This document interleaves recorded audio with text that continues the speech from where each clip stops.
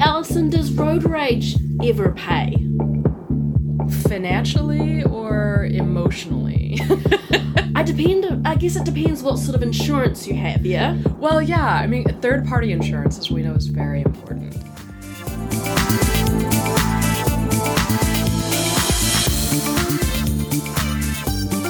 Kia ora, hello, and welcome to this episode of Play Notes Podcast. I'm your host, Emily Duncan.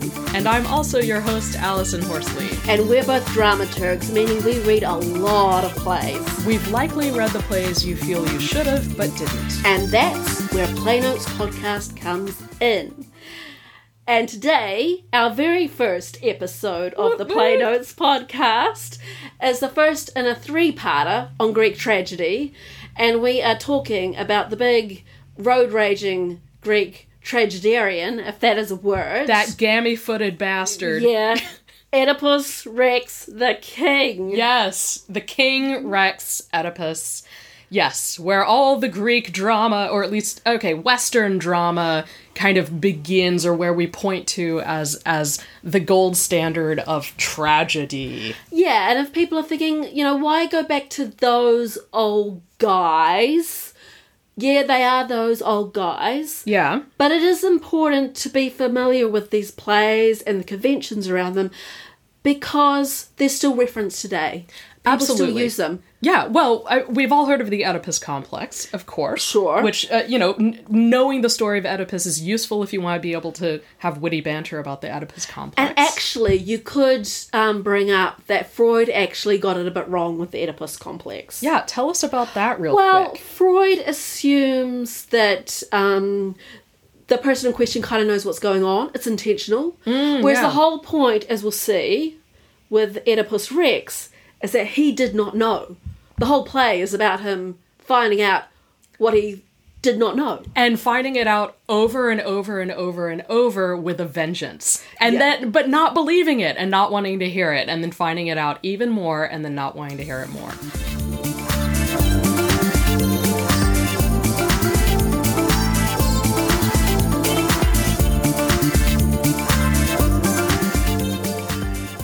Backstory. There's a lot of backstory. There's a lot of backstory. So I'll give you the backstory and then we'll go over, I'll let you know where the play actually starts in terms of the action of the play.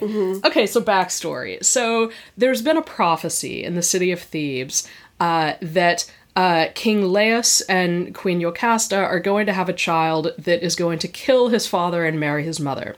And so they're like, oh shit! And so then Oedipus is born, and so in order to avoid this prophecy fulfilling itself, they pin the baby's ankles together, send the baby off with a shepherd who's going to leave the baby in the countryside, useless, hopeless, death-bound, right? And so, but what actually happened is another shepherd gets the baby and takes the baby to his masters, or king and queen, Polybus and Merope. Which I might be butchering these pronunciations, but I'm an American. And it just so happens they want kids. They want kids. They're like, sweet, here's this fresh baby, and we can have a baby. So he grows up Albeit with a gammy foot. Albeit with a problematic foot, which Oedipus means swollen foot. Yes, and that's why we have where the word podiatry comes from. Ped. That's right. So Oedipus. Yeah, that's right. Okay. Puss. Side note. Yeah.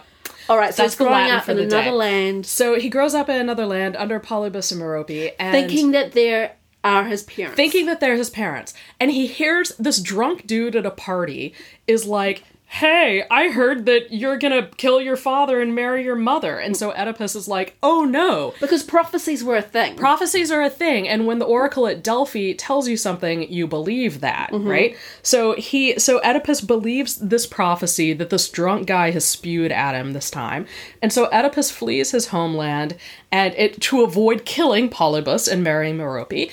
And on the road, as he's doing this fleeing, he's headed toward Thebes. And he meets this old guy on the road, and presumably his retinue, and kills the old dude, kills the retinue. One survivor makes it out alive, and Oedipus, moves on and from this guy will come back to haunt him. This guy's gonna come back to haunt him, like the shepherd from hell that he is, the shepherd messenger from hell. There are several of them in this play.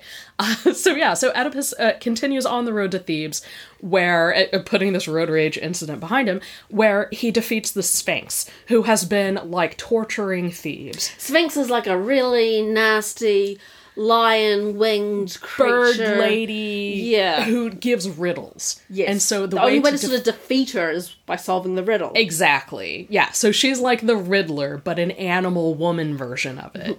And so she gives this riddle, and Oedipus solves the riddle. Mm-hmm. And so then he becomes the king of Thebes, basically. Jackpot. Which is convenient. Because there's a widow. She's a husband. Right. Perfect. So he marries this recently widowed Jocasta, whose name he's never heard, and has some kids with her. He's got 4 kids.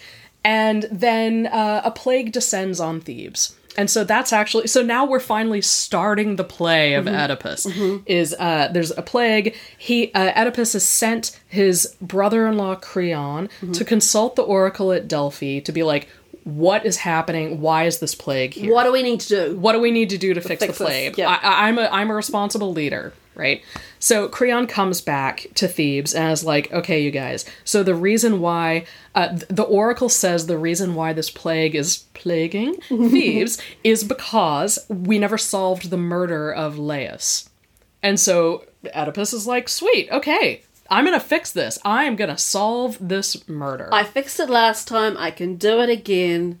Let's get down to business.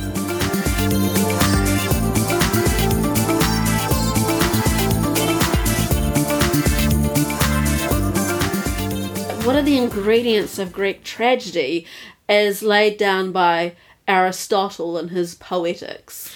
Yeah, so one of the key factors here is you need a main character who has established a great position in society, so he has a great fall to undertake.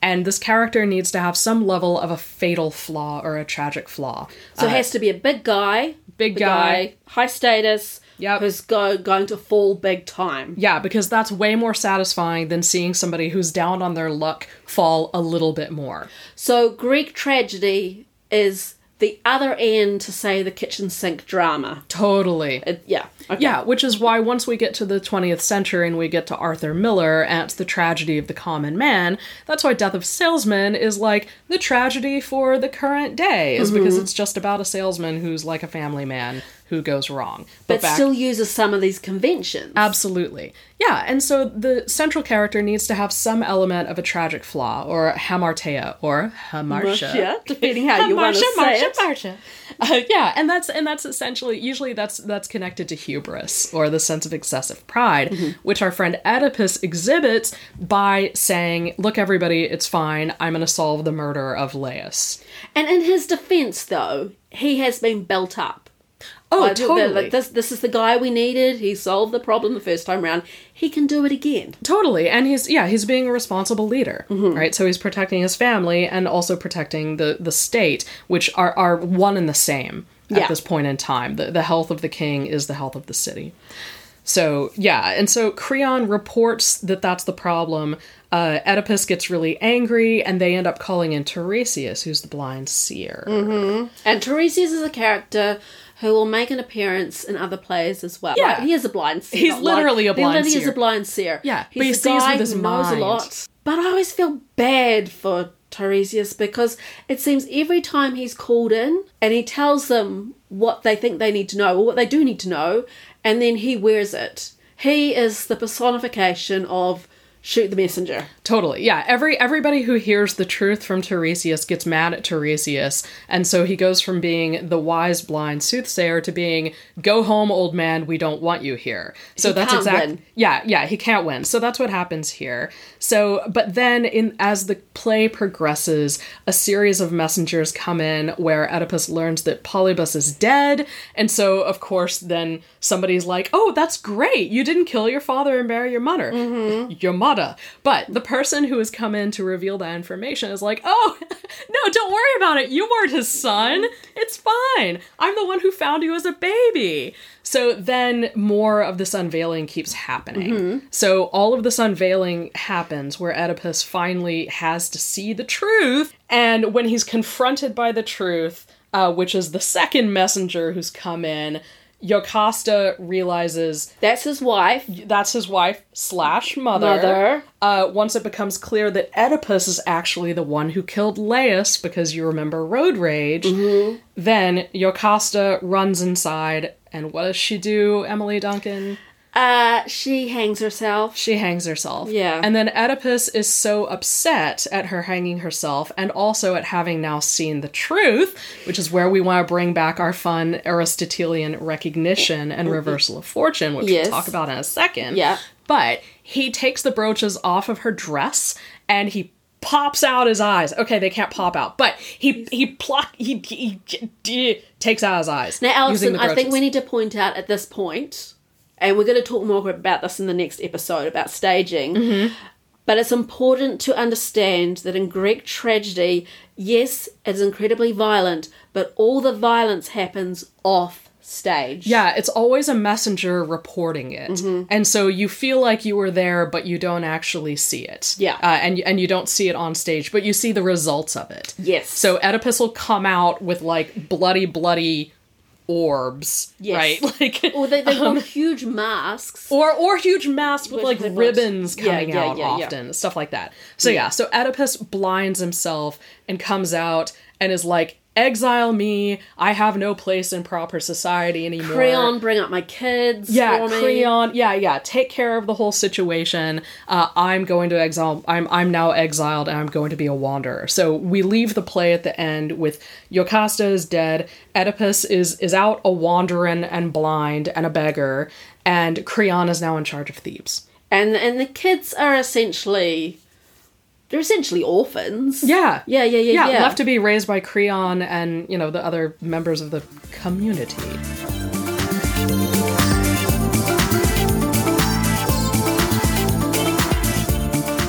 So we talked about the reversal and recognition. Yeah. How do they work together? So, according to Aristotle, a Greek tragedy is really on its game when the reversal of fortune and the recognition happen around the same time. So, in the case of Oedipus, it's the recognition of the fact that he is the murderer he seeks, which is what Tiresias tells him in the freaking beginning of the play, but Oedipus is like, nah, that can't be right.